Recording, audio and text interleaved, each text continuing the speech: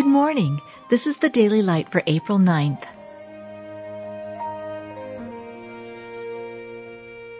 Be thou my vision, O Lord of my heart, not be all else to me, save that thou art. Fear not, for I have redeemed thee. Fear not, for thou shalt not be ashamed.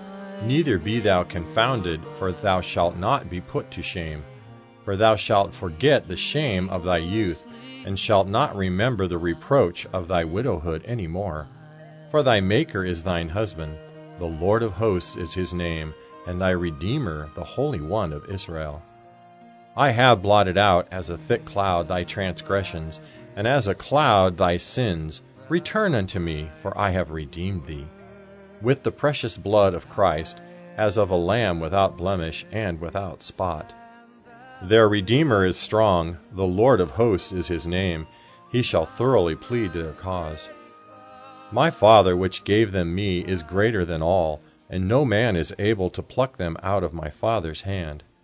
Grace be to you and peace from God the Father, and from our Lord Jesus Christ, who gave himself for our sins, that he might deliver us from this present evil world, according to the will of God and our Father, to whom be glory forever and ever. Amen. You've just been listening to the Daily Light, a daily morning and evening devotional of Scripture compiled by Samuel Baxter and published in 1825.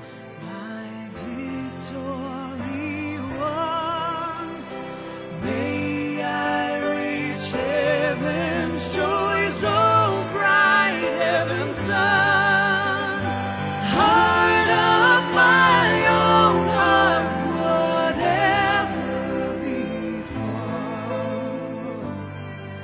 still be my vision, O ruler of all.